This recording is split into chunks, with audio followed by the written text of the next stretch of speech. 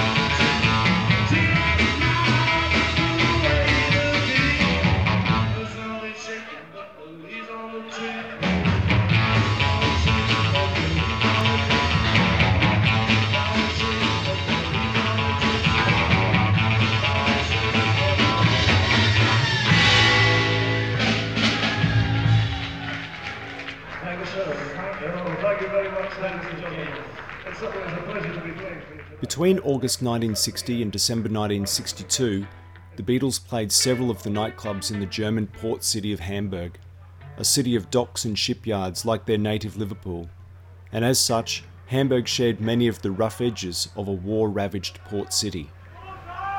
All of the live recordings in this episode come from the last residency of the Beatles at the Star Club in late December 1962, caught on tape by fellow Liverpool act King Size Taylor. They capture the band on the cusp of international success, but give us a rare glimpse of the raw energy that band brought to the stage in their early days. The Beatles had first been booked to play in Hamburg by their original manager, Alan Williams, after another of his bands, Derry and the Seniors, had enjoyed some success there. Paul recounts this early start for the group in this rare 1962 interview. Well, Paul, you tell us, how did you get in on the act in Germany? Well, it was all through an old agent. We first went there for a fellow who used to manage us, and Mr. Alan Williams of the Jacaranda Club in Liverpool, and he found the engagement, so we sort of went there and then went under our own steam, as they say afterwards, you know. Mm-hmm. And we've just been going backwards and forwards and backwards and forwards. You're not dizzy at all? Well, yes, actually, yes. Yes. It's my left leg, you know, the war. When they were first booked, the Beatles were without a permanent drummer, so they hired a local named Pete Best to sit in with them. George Harrison had seen Best playing at the Casbah Club in Liverpool, which was owned by Best's mother. Best was known as being mean, moody and magnificent, and therefore a huge hit with the girls. The band would be paid £100 a week, and they set off in Williams's Austin minivan, loaded by crane onto the ferry at Harwich, and set sail for Germany.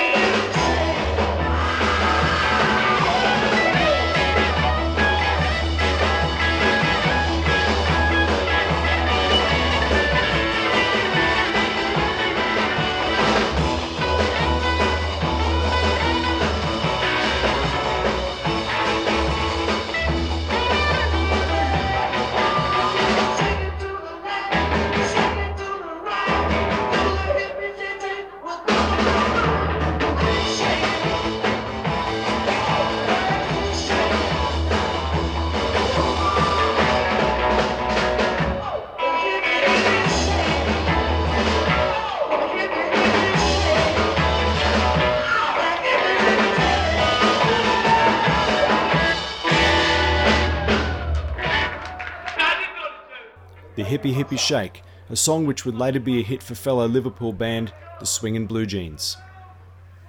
The Reeperbahn, Hamburg's red light district, was packed with nightclubs, bars and strip joints.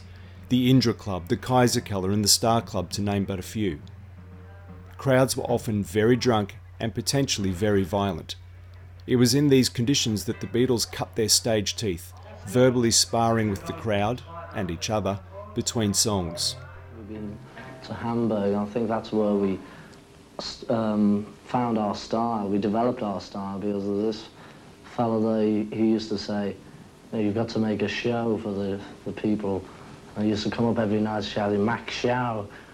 So we used to Mach, Shau, and John used to dance around like a gorilla, and we'd all, knock our heads together and things like that. Anyway, we got back to Liverpool, and all the groups there were doing this sort of shadows type of stuff. And we came back, leather jackets and jeans and funny hair, macking Shau, which went down quite well. Band's pay was often augmented with crates of beer, which when mixed with the steady diet of amphetamines, allowed bands to play long sessions every night. 8-hour stints on stage were common for the Beatles, letting the band amass a huge repertoire of rock and roll classics, jazz standards and fledgling originals. Let me tell you about a girl I know. She's my baby and I'll always say, every morning when the sun comes up, she brings me coffee and my favorite top. When I know, yes I know, hallelujah, I always know. If I call around, telephone, say baby, I'm alone. I talk to Ken, walk the phone, so baby, I'm not alone. In the evening when the sun goes down, and ain't nobody else around. She kisses me, she holds me tight, said baby, and shakes her right. Yes I know, I know, I know so.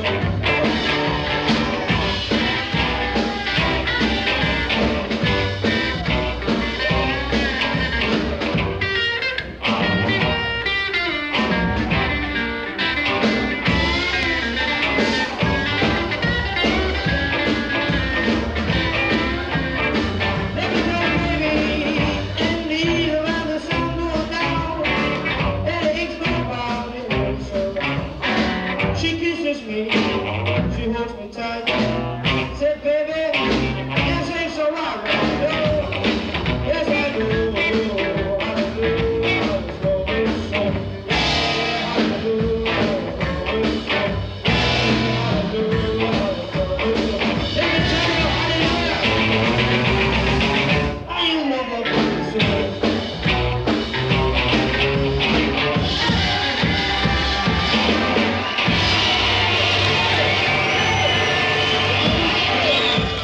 The Beatles lived backstage at the Top 10 Club, behind a cinema, with no water, no heat, and the lingering smell of the toilets next door. At the time, George Harrison was only 17 years of age, which meant he was not allowed to work in a licensed premises, and when it was discovered that he was underage, he was deported. With the tour seemingly over, McCartney and Best returned to their digs to collect their belongings. As a snub to the club's owner, Bruno Koschmider, they found a condom in their luggage, nailed it to a wall and set fire to it. A small amount of fire damage was done to the room, and when the German police picked them up, they too were deported. The Beatles' first stay in Hamburg was over.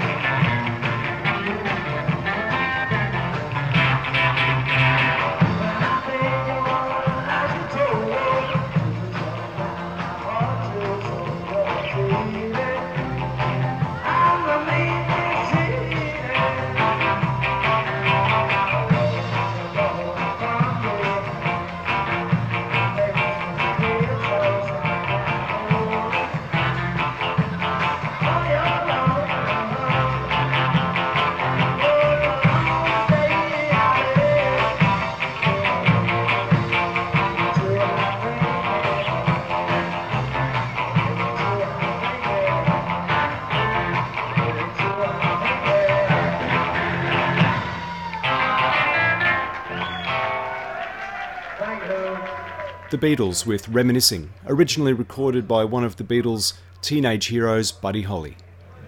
Once George Harrison had turned 18 and outstanding immigration issues were resolved, namely who would pay for the cost of 3 deportations from the previous year, the Beatles returned to Hamburg for another residency at the Top 10 Club between March and July 1961. It was here that they met fellow English performer Tony Sheridan, who would give the Beatles their first chance at professional recording as Sheridan's backing group, the subject of our last episode. Bass player Stu Sutcliffe left the band to concentrate on his art and his new girlfriend, photographer Astrid Kircher. It was Kircher who first cut the band's hair into the so-called French style, which would soon become the iconic mop top. Sutcliffe's departure meant that bass duties fell to Paul, who would retain that role until the end of the group. The group's clothes were soon threadbare, and a new wardrobe needed to be purchased. We just bought leather jackets, not for the group. One person bought one, I can't remember, and then we all liked them, so it ended up we were all on stage with them. And we'd always worn jeans because we didn't have anything else at the time, you know. And then we went back to Liverpool and got quite a few bookings, you know. They all thought we were German. You know, we were builders from Hamburg, and they all said, you speak good English, you know, things like that. So we went back to Germany, and we had a bit more money the second time. So we bought leather pants, and we looked like 4 Gene Vincents, only a bit younger, I think. And that was it, you know, and we just kept the leather gear, till Brian came along.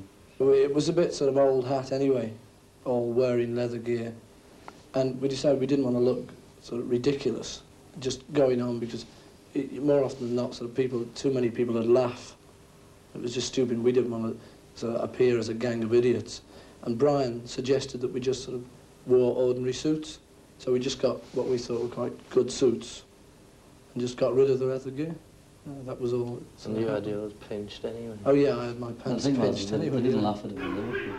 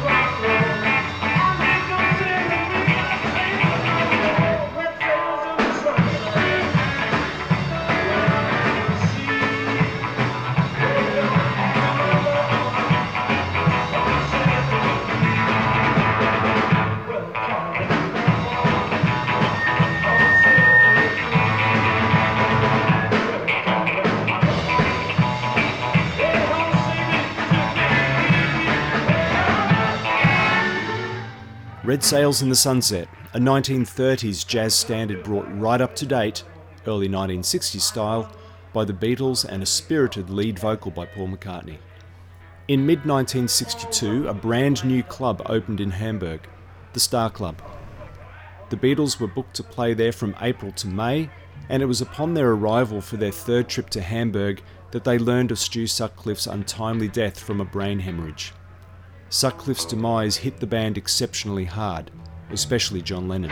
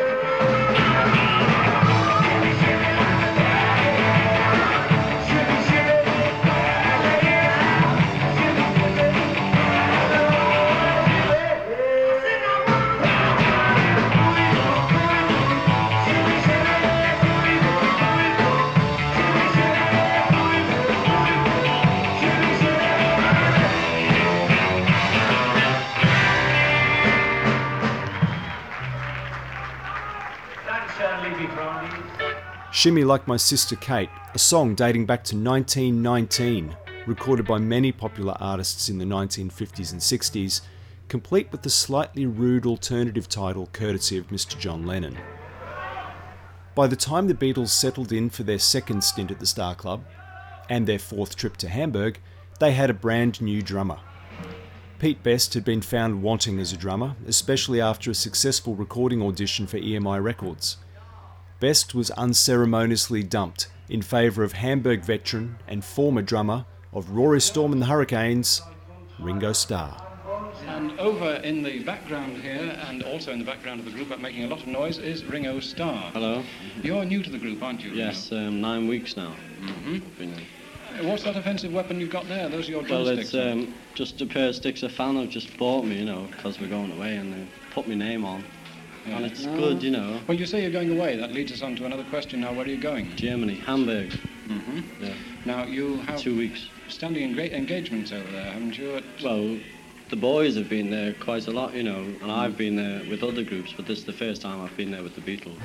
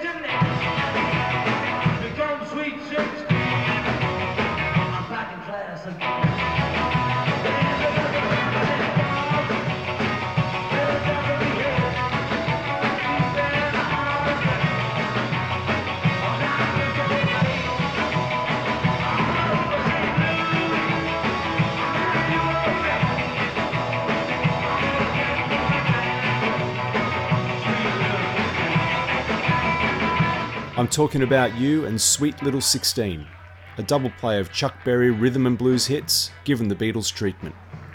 Thank you.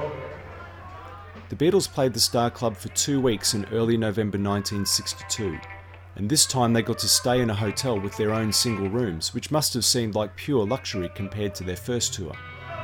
They returned again in late December 1962, and it was then that all of the recordings you've heard in this episode were made. Most would agree that several tours to Hamburg and the sheer exercise of playing long sessions to highly fueled crowds allowed the Beatles to hone their stagecraft and develop the sound that would dominate the 1960s. Several acquaintances made there became lifelong friends. Astrid Kircher, who had been engaged to Stu Sutcliffe before he died, took dozens of iconic photographs of the band and remained a close friend of the group. Klaus Voormann, the artist and photographer who had stumbled upon the band in the Kaiserkeller one night and invited Astrid Kircher to come and listen, not only became a respected session bass player who worked extensively with George and John in their early solo careers in the 1970s, but also designed the intricate black and white cover of the Beatles' Revolver LP in 1966. Who knows? Had the Beatles not developed such a stage presence in Hamburg, perhaps they may have faded to become yet another forgotten band from the northwest of England.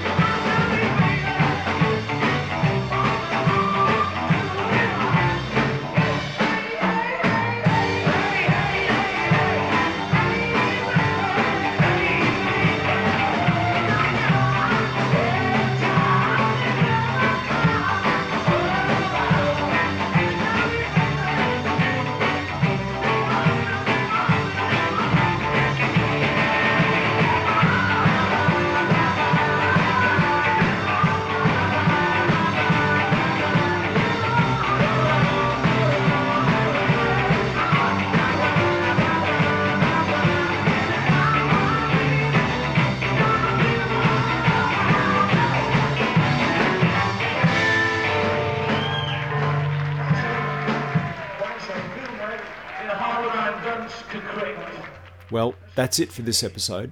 Next time we'll be dropping in on the Beatles' first audition for a major record company, one which would prove to have very mixed results. Until next time,